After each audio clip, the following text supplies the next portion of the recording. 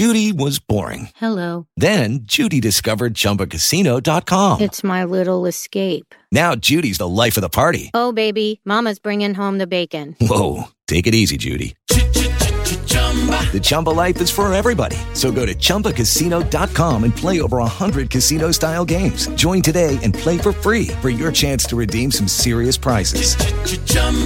ChumbaCasino.com. No purchase necessary. Void where prohibited by law. 18 plus terms and conditions apply. See website for details. With the Lucky Land Slots, you can get lucky just about anywhere. This is your captain speaking. We've got clear runway and the weather's fine, but we're just going to circle up here a while and get lucky. No, nothing like that. It's just these cash prizes add up quick. So I suggest you sit back, keep your tray table upright, and start getting lucky. Play for free at LuckyLandSlots.com. Are you feeling lucky? No purchase necessary. Void where prohibited by law. 18 plus terms and conditions apply. See website for details.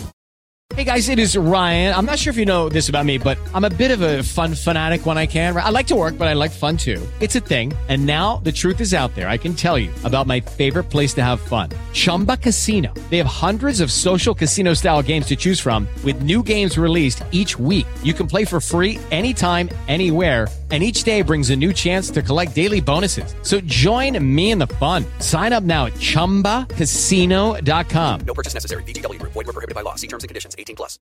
We stayed up all night for the best match ever. The result wasn't right, but we won't forget her. Is that the greatest test match in the history of Test cricket? I mean, right, first of all, I was hoping for more Best Song Ever by One Direction there, a la Simon Roberts.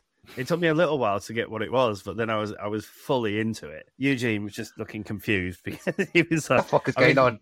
I think I've done well. I think I've won a quiz show on TV there. If that's come up, I've picked that quite quickly.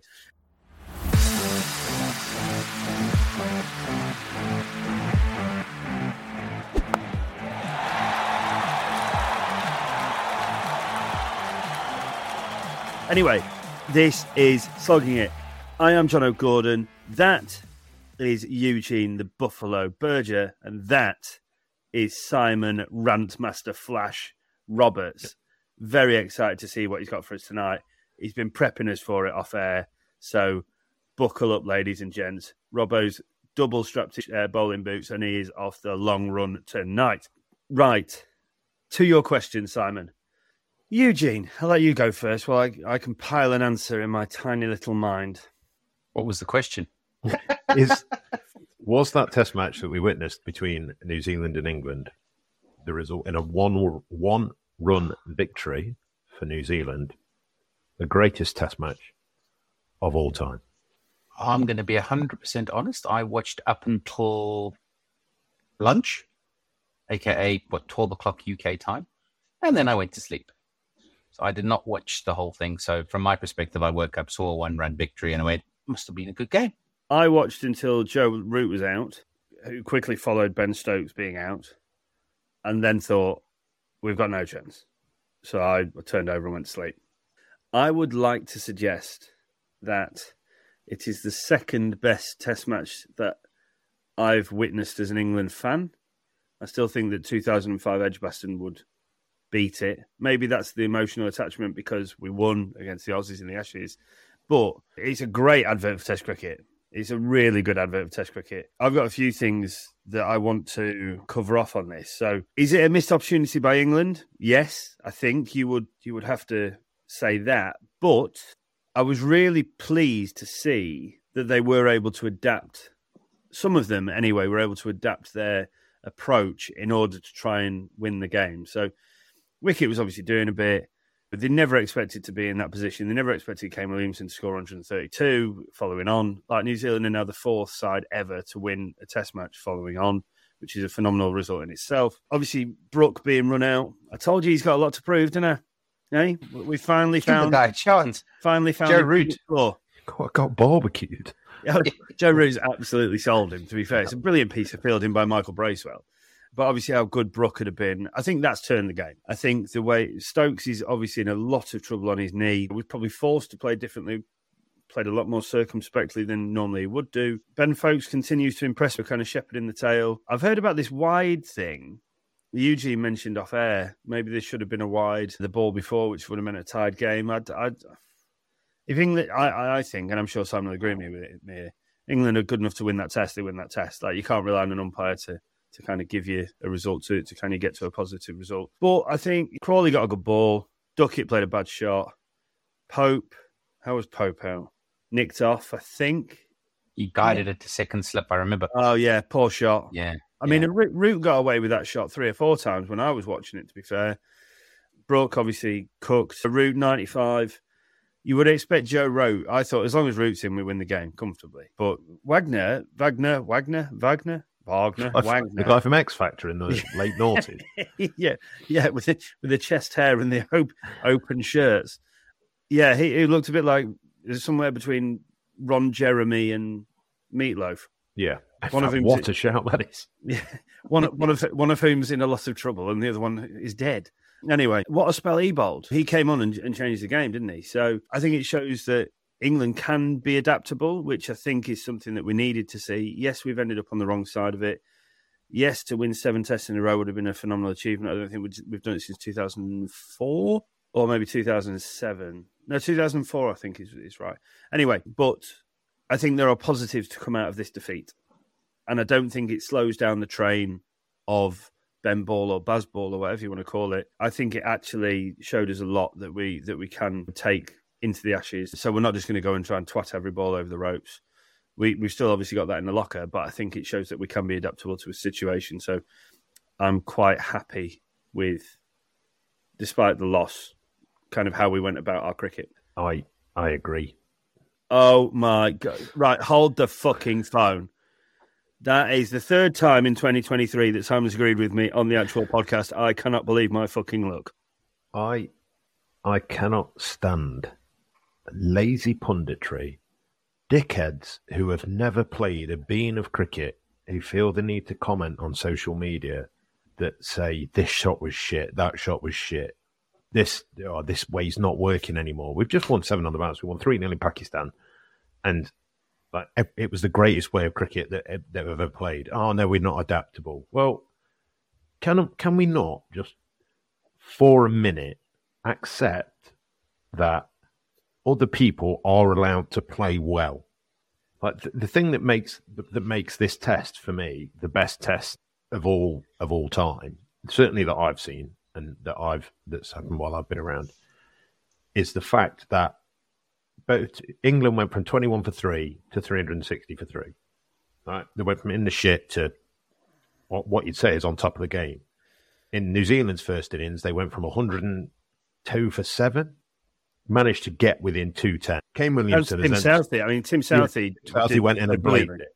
Yeah. So they've then, following on in their second innings, Kane Williamson has played ridiculous innings. All the time, you look at the bowlers that are taking the wickets, there's important spells being bowled. Like, people are playing well. Both teams are playing positive, aggressive cricket. And then you look in the final innings, and we got knocked over 4 down early, but then Root and Stokes to start off with have started building and put on a bit of a partnership.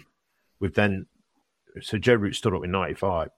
But then to finish it off, Wagner's come in and bowled a ridiculous spell of bowling that's, again, in that aggressive mindset, and finished the game off. From their team being completely out of it, England have gone from being completely out of it when they're 4 down for 100. They've then gone completely back into it, 200 for 4, or something like that. And then Wagner's come in. Wagner, you've got me saying that shit. And for me, it was everything that a game of cricket, whether it's T20, whether it's Test match cricket. And the thing about Test match cricket is it just builds it over a longer period of time. This bollocks that people come out with, that is, they can never, and it's one of the reasons why I don't want to talk about the wide, because if you've lost a game because one umpire hasn't called one wide, you're fishing. Yeah. And I've got a big issue at the minute with, I think it's just lazy punditry. When people go to it, when people asking Ben Stokes afterwards, well, with hindsight, would you fuck off? Who's ever captain with hindsight? They can't. You can't do it. No. And when you get fucking every dick and his dog having an opinion on, well, should Ollie Pope have tried to run that one? If he hits it for 4, it's fine. But that's the risk they play. You've seen Dean Elgar get out in a game today. He's uppercut 2 for 4, played it again, got caught third man. Yeah.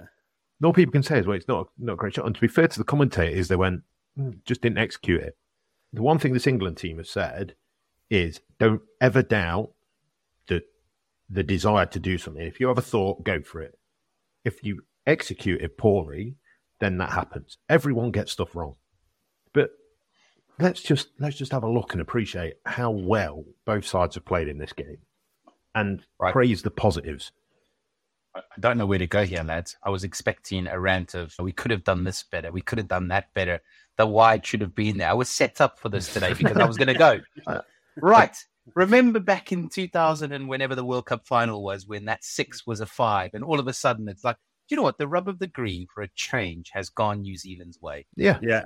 It's one of those where I've heard so much on social media about there could have been this and if and this, that. And it's been, for a change, something has gone against England. You go back to the Leach and Stokes innings when Stokes won that game against Australia where Lyon got Stokes plumb LBW, but they just the way they reviews. Yeah.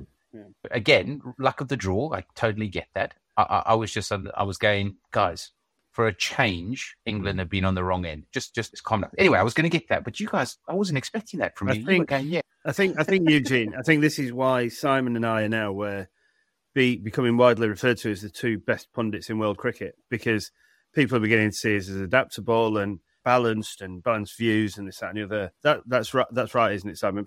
People are saying that, right? I think I'm pretty sure we're top 10. Well, you're definitely top 10 in this podcast. Definitely.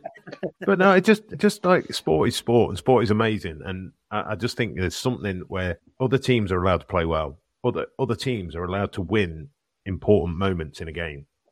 And that's what eventually decides the winner. If you can win the key moments, and that's what made this game so good, was that each team seemed to keep swapping over the key moments. Like one team would grab it and pull it, and then the other team grabbed it and took it back. And then it was this ebb and flow, and it was all played in a very positive and aggressive manner. But yet it's still gone 5 days.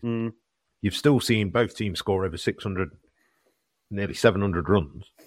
And which so 1,400, best part of 1,400 runs in a test match over 4 and 3/4 days, and you're standing there, and all people can do is go, it's not adaptable, or it was a wide. Oh, shut up, and get over it. Just for once, what you've witnessed is ridiculous. And even Ben Stokes said, you've seen the videos of them afterwards having a kickabout, playing keepy-uppies and playing.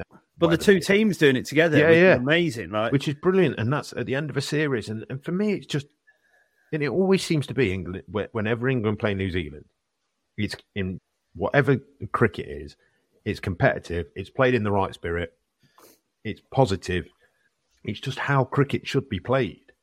Yeah, and that for me is why I can't stand why people can find a beam to be critical about when you've just witnessed exactly that, and that's what we want Test cricket to be. That Test match there, it's been a decent pitch which has had a bit in it between bat and ball, where people have played in the right manner. It's been played in the right spirit. You're not had any shit. You probably had just enough little verbals with Wagner and that kind of stuff to keep it spicy. And then you come out of it at the end of it with a 1-run victory, and both teams are having a kickabout afterwards on the pitch. Yeah. Sorry. There's obviously a lot of respect between the 2 sides. They got on well. Both sides want to play to win, and it's healthy. That's what competitive sport should be about, I think. I just want to bring up, I've got one positive about a player. Obviously, there's one fellow that still needs to really prove himself, as proven in the first innings when Joe Root carried him through the entire thing. And there's one kind of slight negative. Now, I'm a big Ben Folks fan, but I think in terms of world cricket, keeper-batter-wise, and maybe it's just because he plays so well against us, but I think he's now beginning to put together a pretty good record. Tom Blundell, that bloke's phenomenal. He just seems to just get runs, but he will move through gears. He's really tight in defence, but he seems to play brilliantly against us. at all times. So that's the really positive that I want us to just touch on a minute. Obviously, we really like the way that this England setup is going about the cricket and the mentality and this, that, and the other. But how much rope is enough rope? Is Zach Crawley now beginning to get too many favours from his big mate Rob Key? That's my negative. And obviously, the middle one was a joke about Harry Brook because he's really, really quite good. Apart from his running needs work. Yeah, well, Usain Bolt needs to train him if he's going to make that single. Duncan Fletcher, and I think you might have met Duncan Fletcher, Simon, but all those years ago. But he did always say, if you get run out, don't come back in the dressing room unless you put a full length dive in. So I'm not interested. I don't even think a full length dive would have got him there. I was going to say he might have only been out by 9 yards. I absolutely agree with you on Tom Blundell. 808 runs at an average of 73.45 in his last 12 tests with 2 tons. So it's not just against England. Yeah. He has absolutely... Talking of the bees, you've got five. Sorry, just to interject, 5 of them would have been against England because we had 3 against them here last summer, didn't we? Yeah, okay. But I mean, there's the 2 bees in the side. There's Blundell, which is just unbelievable. And then there's Bracewell, who I think I could have bowled better than him because he was bowling a pile of shit. He was getting it to turn big yesterday, though, on that day 5 wicket, but just he had Stokes in a bit of trouble. What was his figures? I think his figures must have been absolutely 17 overs for 73 runs. Yeah, Joe Root just kept, anytime he threw one up in the air, Joe Root just danced down and whacked him into the stands. That's the thing. Yeah. What about Crawley, Huge? What's your view there? Because I kind of think I know where Robbo's going with his view on it. I think enough faith has been shown from my perspective. The one thing I don't know is who replaces him. Yeah. Maybe that's more of the problem as to why Crawley's remaining in situ is because Duckett's come in and he's batting fantastically well. And I don't think he was an opener by trade until they converted him to an opener. He has opened it for England before, mainly in subterranean. Underground? Yeah. I mean, he's a small lad, but... No, AKA the mole. In sub thingy. Subcontinental. That's it. Yeah, I almost went sub-Saharan. That was my second option. To be fair, Egypt, he'd probably do all right there. It's dry, isn't it? Exactly. But I think he would typically bat 3 for Notts, but he's done really well. He's done really well. Yeah. I just don't know who he'd open with him. So I think that's why Crawley's got so much faith shown in him. Alex Lees has done all right in the Lions stuff, but then, how much better is the standard at... But, how much influence does Rob Key have on the selection of Zach Crawley, with Crawley being his protege? He shouldn't. He's not part of the selection. Or he is part of the selection panel. He is the selection panel, isn't he? Until somebody... Yeah. So you might say he has quite a lot of influence on it. Yeah, exactly. You mean all of the influence on it? Yeah. And don't get me wrong, I think Rob Key is doing an absolutely fucking phenomenal job. He, alongside Ben Stokes and Brendan McCullum, has absolutely turned around the fortunes of England's red ball cricket. So but this is the one thing where I'm going, are you letting emotional attachment maybe cloud your judgment a little bit? Well, we don't. The thing for me is when he scores runs, he scores big runs. Are England in a position with the other options? There hasn't been anyone else who's stood up, and I mean, he's only averaging 27 or something, whatever it is, which I know is not great. But everyone else who's come in and averaged 27, like Lees did, and like the list from basically Alistair Cook till now has fundamentally been we average between 20 and 30. They haven't got the scores that he has when he gets in. Yeah, that's fair. So I think what they're probably working on the theory of is, well, we know he can score big runs, and we know when he gets in, and he plays in the right manner, and like Brendan McCullum has openly said, we know what he can do, and what he can do is more than the other options at the minute. Yeah. So for me, it's one of those things. Like I think it'd be interesting come the summer when you've got. I mean, you're going to have the first bit of county championship cricket when the likes of Jacks and these guys are going to be getting another run through in the early rounds of the county championship. You've got Johnny Bairstow coming back in, and like you talked about Ben Foakes. Ben Foakes has carved a bit of a niche for himself out at number 7 in that time, where he becomes one of the more stable hands with him and Root bats at 4, he bats at 7, and they're kind of the two holders, if you like, in the side. Ben Stokes sometimes switches around the way he plays. We saw that today or earlier this morning. So it'll be interesting to see what they come up with. I think they'll probably try and get Bairstow to open the batting. And people say Duckett's done all right. If you look at, he has done okay. He's averaging over 60. Well, yeah, he's done better than all right then. But is he? Is he actually averaging 60? Yeah, I think he was averaging 66 before last night. Oh, okay. In his last, since he's come back into the side. Yeah, so you're looking at that. I mean, and if they give him the challenge for him will always be when it comes over here, and it starts. I mean, obviously you look at this test and it has zipped round a bit, and he did okay. But again, what he doesn't necessarily do is he doesn't. You'd say he's averaging. He got 100 in Pakistan. Yeah. Well, he's scored consistently, hasn't he? Yeah, but that's quite often been the problem when these guys, they've been consistent, but and everyone's going, oh, he looks good 45, or he looks good 50, and then when all of a sudden they've had a shit run, it's been 0, 2, 10, 5, whatever, and all of a sudden you average back down at 22. Yeah, but you've not, or you've had 100, and you look at like when they had Adam Lyde, Halesy, you look at all these other guys that they tried, and yes, it's a different environment now, so it might be a bit different, but.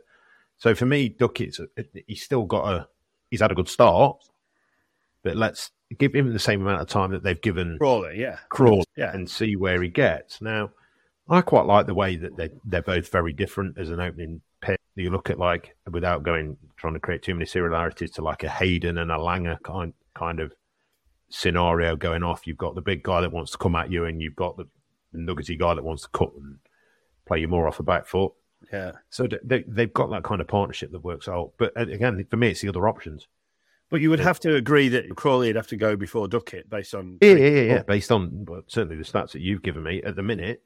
But we all know that there's every chance Crawley rocks our first test of the summer. Well, absolutely. And can get 200. Yeah. Well, they are playing Ireland, so... Well, no, but yeah. But he could sit and go county championship, double 100. Yeah. He's one of those guys that seems to be stuck betwixt and between Crawley, isn't he? He's almost too good for county championship, but has never really, yes, he's had some very big scores in Test cricket, but he's never really done it consistently. I mean, you say people talk about Rob Key being his mentor, he's basically the same as Rob Key. Same, yeah. Well, yeah. Well, the stats never lie. So Zach Crawley, 22-23 season, averaging 29.3. Ben Duckett, 22-23 season, averaging 57. Yeah, because he had a low one yesterday, so that's where that'll change. Right, we should move on. We should move on. India are going to beat Australia in the next 5 days, as that's starting in about probably 6.5 hours from now. That's all that needs to be said there. You think it's going to go 5 days? That's interesting. How much is Australia's flight bill? I'll tell you what, they're not flying sardine class either, are they? They're not like... Pat Cummins has done probably the best part of 20 grand in flights. Swepson's come back. Ashton Agar's now gone back. Pat Cummins is not coming back though, right? He's just flown there and come back because he's got a bereavement in the family. His mom's not well. Yeah, but apparently he's coming back for the third test. That was the stuff the other day. No, he's not. Oh, okay. Hazel, of course, gone home, hasn't he? Injured. Yeah. So I'll put it this way. I stand to be corrected, but I'm pretty sure his mom's really not well, so we wish her well. And, it's never nice. I feel very sorry for him. I know we're making a joke out of the flight situation, but it just seems odd. They don't seem to know who they're picking, when they're picking them, how they're picking them. Yeah, well, I mean, they picked one seamer in the last game. He's not available. The strangest selection was Ashton Agar, who they took over as the second spinner. When you work it out, he's actually now the fifth spinner. He's gone back to go and play for Victoria. He's not even available for the third test. He's flown back to go and play for Victoria. Bonkers. Very strange. No doubt they'll have a change of coach and it'll all get sorted out. And then in about a year's time, there'll be someone with sandpaper in the underpants. He's saying Cameron's going to be... Is it Cameron? What was his name? Yeah, he's looking good again now, though, isn't he? Yeah, he is. Cameron Bancroft's all of a sudden his name's being introduced. Wait until he gets in. Then all of a sudden Stark's going to be swinging it around corners. He's going to go whole hog. He's going to have a Black and Decker just plugged into his sphincter. Careful how you say that. Yeah. I'm sure there's some videos of that you can find on the internet. Someone with a Black and Decker in the sphincter. Anyway, family podcast. Yeah. Said no one ever.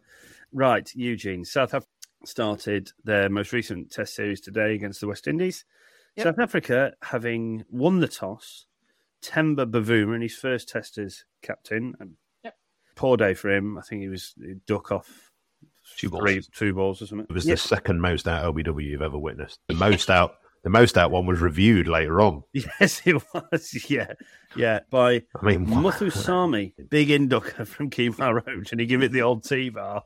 And it turns out it's crashing into top of middle. I don't think he wants to want that. But South Africa, Aidan Markram, 115 on his return to the test side. South Africa were 221 for 1. Yep. Finished the day 314 for 8. Now, yes, they took some extended time. They got to play till like 25 past 5 in the end, I think. But that old ball started hooping. Just swung all day. Yeah. Like literally all day. They didn't take, I mean, they only had 2 or 3 overs with it. And I think it was spinners at the end. So they wouldn't have taken the new ball. They'll have a fresh one tomorrow. But I think also South Africa are massively in this test because you look at their seam attack, it's just going to be frightening. I must mention, brilliant piece of work to run out. Second wicket down by Josh De Silva. Hashtag Team Woodstock. Hashtag the Woodstock family. Go on, Josh. JDS. Hashtag Yoshi. Anyway, enough about... Can he improve his chat, please? Because when old Ross... It's funny. Towards the end of the day, though, because that old, what's his name, Jermaine Blackwood, bowled an over, and he just kept bowling full swinging out, full both heads that were swinging away. And Josh was really funny, to be fair. So, and the commentators were loving it. But well, the West Indies, they would have thought probably at lunch or halfway through the second session, they're in big trouble. But they fought the way back, and you'd say it's probably even Stevens' end of day one. Yeah, I mean that whatever happened post lunch with that ball starting to swing like it did. I mean, it was dead straight, gun barrel straight when Markram and Elgar were batting, and then all of a sudden, I mean, I don't know if you saw KG's dismissal where I think it was Holder was bowling to him. Yeah, crikey. It was just it was hooping towards the end of the day, which reminds me of when Australia toured there. But you know, we're not gonna talk about the Black and Decker scenario. Okay, cool. I'm not. By the way, that's not an accusation. What I'm saying is that the ball was swinging more than usual, and I was quite surprised to see it. Yeah, so much. West Indies didn't incorporate Wasim Akram into their team like Australia did. Yeah. Look, it's good to watch cricket in South Africa again. It's good to see so many new names. I'd never heard of Tony De Zorzi. It's good to see Keegan Peterson back in. Muchasami's back in. I think he's a spinner by trade, which is good. And Gerald Coetzee. So I think there's a whole bunch of new names in South African cricket that we've seen there, which is obviously very good. Yeah, as you say, the seam attack for South Africa just looks unreal. With you got Archie Nokia, you got Gerald Coetzee, KG, Marco Jansen. Those 4 seamers, they're going to be unreal, I think. That Coetzee towards the end, first 2 balls, just nailed Jason Holder back down the ground for 4, strike rate of 400. Cheers. I think he's 11 off 8 balls or something. Yeah. Number 10. I did see that. He came in and just, yeah. Holder was just giving him throwdowns, though. It looked like those 2 balls. To be fair, yeah, he was. So, yeah, we will report back next week on how that goes. Jono, do you think, how important do you genuinely think West Indies are in it? Based on the strength of South Africa's attack, I would be very surprised not to see South Africa get up in the game. Just that because there's, I mean, to be fair to Marco Jansen, who really should start to play the short ball better because he just turns his head away from it, and every time he does it, he's just flinching because Shannon Gabriel is really letting go of it. And even he bowled him some back of the length ones. I mean, Gabriel's frightening. He is quick and a big, imposing boy, and I wouldn't like his Black and Decker anywhere near my sphincter, that's for sure. Yeah, I was watching Jansen. First one, he got pranged on the right, and he bats right-handed ball, doesn't he? Yeah, so he went on the bottom hand, a real big impact. And then second short one, he literally, I mean, people, the boys can see me, but obviously listeners, you can't. But yeah, just literally turned his back on it, and it's missed him by no great distance. It's been very close, yeah. Yeah, so he needs to, the coaches need to kind of start having a look at that. Especially considering he's 7'5" or whatever he is. I mean, he just got to ride the ball. Just camp on the front one, don't you? Yeah, true. I mean, he should really be pulling it off the front foot. That's my Everyone's Kevin Peterson. Exactly. Final piece of kind of major international cricket that we should cover off is that the juggernaut that is the Australian women's side won the Women's World T20. It culminated in South Africa. We must congratulate Eugene and his country folk on reaching the final. The final.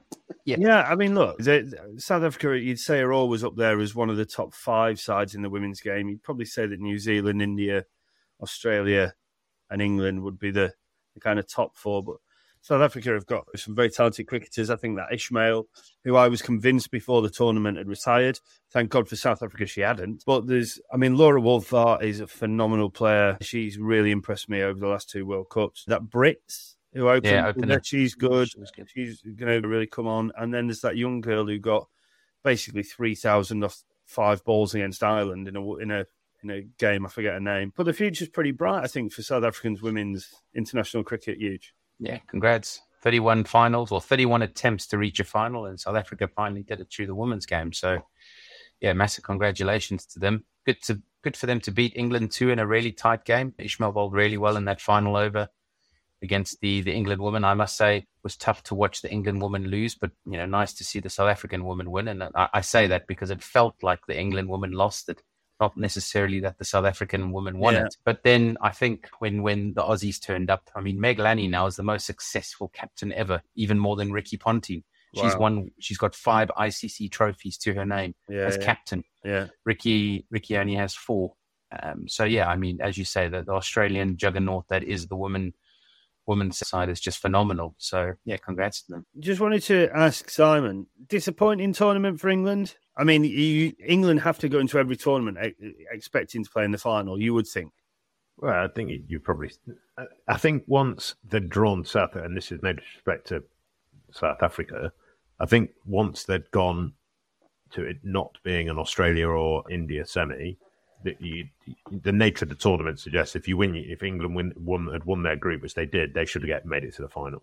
And like you say, the fact that they more threw the game away to South Africa, not through the game, but you know what I mean? God, we don't need more of that. More gave the game to South Africa rather than having it taken from them. I can imagine being quite disappointing.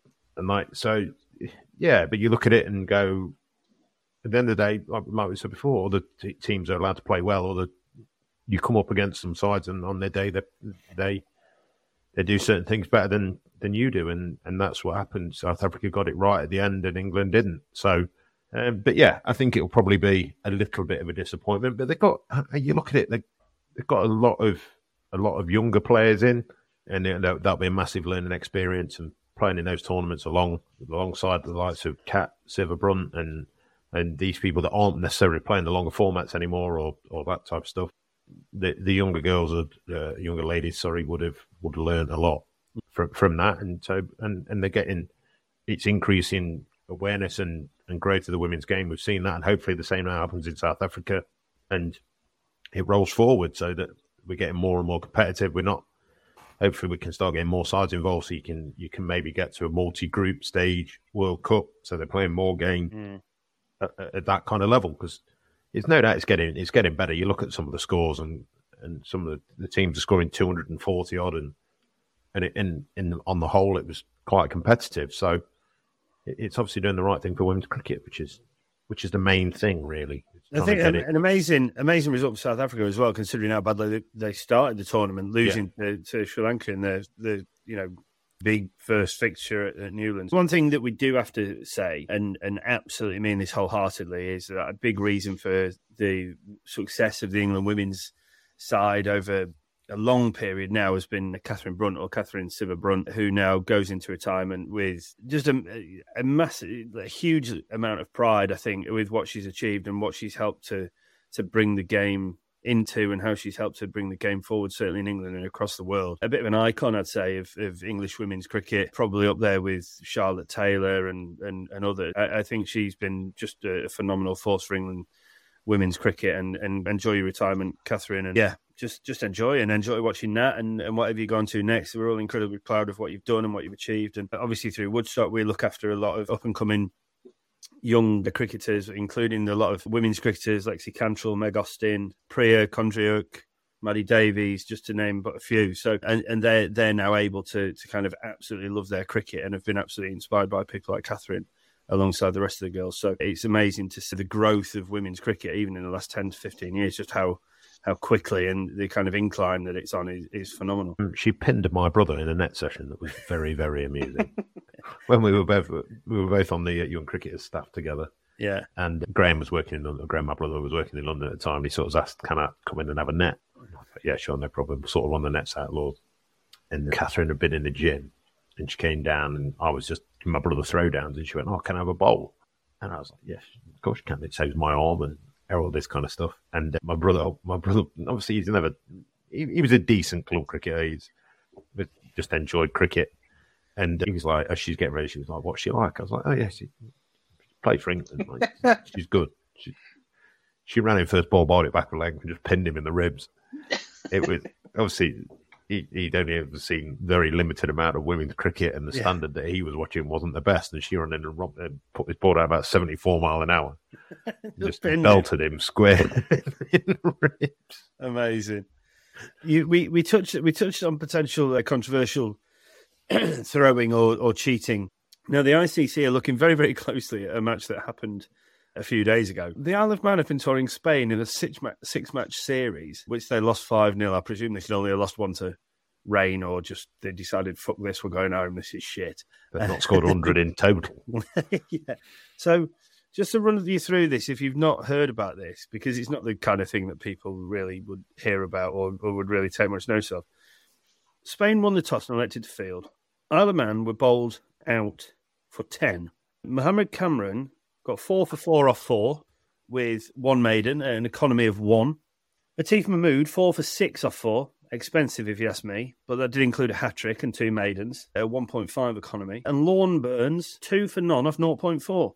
0 economy. Awais Ahmed got 12 off 3 balls, including 2 sixes. Joseph Burrows, poor lad, none for 13 from 0.2 with an economy of 39. So they got bowled out for 10 and lost inside 3 rocks. I mean, I've never seen a scorecard like it. That's horrific. Yeah, 2 legal rocks. One was a no ball. Well, yes, yeah. But this is what I found interesting, actually, because the batter is shown as getting 12 off 3, yet his bowling figures are none for 13 from 0.2. Yeah, I'm not sure the computer systems are set up to do that, right? No. It's because it's not classed as it's 0.2 of an over. It's Yes. 0.2 legal balls. So if a bowler bowls a wide, it doesn't go on the batter's runs ball's face. But if it's a no ball, it does. I mean, I feel like we may be concentrating on the wrong point of everything I've just said. Yeah, I agree. I mean, if we're going to get into the nitty-gritty of how many balls faced versus how many balls bowled, let's just have a word. Have we got a time duration on this fixture? Oh, hold on. I'm sure I'll be able to find it. Yeah, there we go. 10 minutes, including changing. No, it wasn't this. That's so fucking hell. I mean, so it's what, 8.4 overs bowled by Spain. Yeah, so it's 3 balls. It's 9 overs in total. Yeah, 9.1 overs. Got to be an hour. Yeah, including change of ends. Yeah. I tell you what, that is one way of getting in the boozer, isn't it? Be an interesting tea room afterwards, wouldn't it? Like, I wonder if they had a kick. I wonder if those two teams had a kickabout after the game. Yeah. They could have had another game of cricket. Yeah, it could have been a beer match. Imagine if it was like an 11 o'clock start. You couldn't have been able to have a pint when you'd finished. No, sorry, the bar's not open. Yeah, if you hang around for 15 minutes, you might be able to get yourself a cerveza. But before that, you're on orange. What do you reckon the bowling coach said to the Isle of Man? The bowling coach? Yeah, mate, you've got to be more disciplined. You've got to be more disciplined there. Keep that boot behind the line. Can you imagine being thrown the ball in that situation? You'd be like, oh, fuck off. Give it someone else. What do you mean? I know I'm the opening bowler, but fuck off. Especially when the first ball goes to 6. Yeah, exactly. My hamstring would have gone on the walk back to the top of my mark. Oh, dearie me. So, yeah, there we go. On to lighter subjects. Away from cricket. Simon, we had a very, very enjoyable evening last Friday, did we? We did. It was. I had a lovely, lovely evening at a good friend of the podcast, Luke Fletcher's testimonial dinner, the launch dinner. It was fantastic, to be fair. It was absolutely fantastic. Speakers were all good. Graham Swan hosted. It was brilliant. Some really, really good guest speakers, all who spoke very, very well. How annoying is Toby Tarrant? I don't find him annoying at all. No. But I mean, I'm being very sarcastic there in the sense that it's very hard to find something you dislike about him. Yeah, that's why he's annoying. The only thing I found to be wrong with him was he made sure he was back home for his wife by the end of the evening, which I find. Yeah, he got in a cab at 12 o'clock, didn't he? Yeah, all the way back to London from Nottingham. Yeah. I think he put that on my tab, actually, which was kind of him. But, yeah, no, the speakers were amazing. We had Nigel Clough. We had David Coote, who was the referee in the final of the No One Gives a Fuck Milk Cup, Carabao Cup on Sunday. Swanee was trying to get him to cheat when he was talking to him all night, but luckily Manchester United got the right end of that result. But, yeah, so really interesting to hear some of the stuff that he was talking about. We had a Paralympian who was really funny and just kept taking the piss out of Graham Swan, and we had Steve Chettle. Who is a Forest legend, to be fair to him. But so yeah, no, it was brilliant. It really, really good. A lot of the Notts cricketers were in the room. Simon had a really good chat with Halsey. I had a good chat with Joe Clark, Liam Patterson-White, Pete Moores. Obviously, the General, Paul Franks, who we've had on the podcast before. Simon and I had a couple of really good chats with. So just a really, really good room to be in. Like, a lot of love for Fletch and the kind of service he's given to Notts over the years, and yeah, many more of really, really cool events to look forward to this year. As I'm privileged to be on Luke's testimonial committee, so excited to see what the rest of the year holds for that. Else, gentlemen, I don't feel like Rantmaster Flash really gave a great account of himself tonight. I felt like you were a bit measured than you are normally. I was expecting to have to kind of strap myself to my wheelie office chair to. Well, it's because I can't. The problem is with stuff like this is that when you feel like a bit of as someone that thinks they know a little bit about the game, that has been nowhere near the level of the guys that we're talking about, that has played at a semi-high level. You get ups and downs in the sport, and you have to learn to deal with them, and guys learn how to win games. And the people that irritate me the most are the commentators. Like, they should know better. They should, and I'm finding it across all sports, and I just think it's idle. You could have someone in football score a 35-yard worldie, and it's on the fact that the goalkeeper's positioning shit, or the fact that someone should have closed him down. I dislike this. I think it's lazy punditry. But the things that get me are when dickheads on social media that have never been anywhere near a cricket field of any kind of level think that they can kind of somehow relate to the fact that Neil Wagner bowling in 86-mile-an-hour bouncers ran the wicket trying to hit it in the throat. Oh, yeah, all you've got to do is, it's a shit shot. Really? Yeah. Well, you would have been a shit shot because it would have filled you straight on the badge and you would have hit wicket. Like, these guys, and yes, they get paid for it, and yes, but the fundamentals of it don't change. It's hard. It is hard to do what they do, and at some point it goes wrong, and other people are allowed to play well. But like I say, my main issue is with commentators asking fucking bullshit questions and making bullshit comments along like, what would you do in hindsight? Would you do that again with hindsight? Well, it makes little or no odds. Yeah, because it makes it. Would you have played that differently? Yeah, I wouldn't have let it smash into my fucking leg stump. Of course I wouldn't, you daft twat. But I can't do anything about it now. Would you play? They're having a go at Folkes, weren't they? Someone's had a go at Folkes because he's gone pull for four, top edge pull, caught. Yeah. Oh, well, he'd already hit the last 2 for 4. Well, if the first one top edged it, what would you have said? Yeah. Like, England needed 6 to win, and he's gone top edge. But if he parks it out the ground, England have won and he walks off. I think this is one of the things that what you said earlier on. Obviously, we were very surprised at how positive we were. I think whereas it shows the difference between people who probably understand it more so.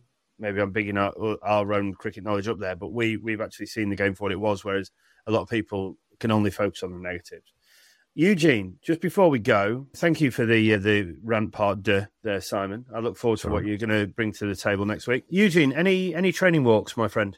Yeah, loads of them. I've done about 6 of them. Doing about 5 miles a day at the moment. Okay, yeah, just getting the just getting on moving. Any Peloton work?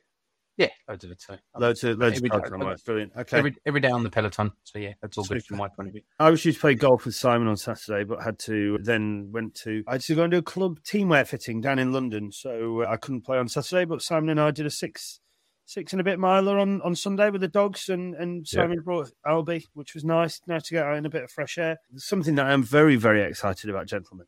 Very excited about is we get to reconvene, don't we? In about 3 weeks' time. It'll be 3 weeks today, I believe. 21st of March. Very excited. We're going to Lord's Taverners Golf Day event at Denham Golf Club to be joined by the likes of Joe Root and Michael Vaughan and the rest of the Tabs crew, etc., etc. So, yeah, very, very excited to share the same space as you both again. Obviously, I see Simon quite a lot. I mean, that was more aimed at you, Eugene. Hopefully, though, you won't consume 27 pints of Foster's this time and then not be able to function for a week, as you did last time you did that. We're not staying overnight, are we? I mean, we can. No. Absolutely not. It's all right. It's all right, Si. She doesn't listen to the podcast. Actually, she is aware when I'm at home. what Simon and I were talking about the other day, I think during our training walk, and this might cause us our own enough strife that we can't even function on the golf days. Our good friend Bush Pig, who's joining us in our 4-ball, Simon and I are thinking after we put the babies down, we might drive down to Bush Pig's the night before. But every time you go to Bush Pig's house, there's just copious amounts of really expensive red wine. And considering we've got to be at Denham Golf Club, which is in West London from East London at 7:30 in the morning for breakfast, that could spell trouble. But we shall see. We shall see. Anyway, thank you for listening. We really do appreciate it. If you do like this podcast, please give us a review, 5 stars only, share, tell all your friends, etc., etc. Loads of really good work going on behind the scenes about the Ashes Walk. So we will give you details about that and how you can share it with all your friends. All to raise money for the Lord's Taverners. We're looking to raise a ridiculous amount of money over the summer as we do that, 670 miles across 22 days. It is a massive, massive challenge, the three of us, with some friends and celebrity faces are taking on. But thanks for your continued support. We just love doing this and really appreciate the fact that people are willing to listen to three Muppets harp on about our own views on cricket. But until the next time, gentlemen, it's been a pleasure. I love you both. We will see each other again soon. Love you, bye. Meh. Sports Social Podcast Network. Hello, it is Ryan, and we could all use an extra bright spot in our day, couldn't we? Just to make up for things like sitting in traffic, doing the dishes, counting your steps, all the mundane stuff. That is why I'm such a big fan of Chumba Casino. Chumba Casino has all your favorite social casino-style games that you can play for free anytime, anywhere with daily bonuses. That should brighten your day a little. Actually, a lot. So sign up now at ChumbaCasino.com. That's ChumbaCasino.com. No purchase necessary. VGW Group. Void where prohibited by law. See terms and conditions. 18+.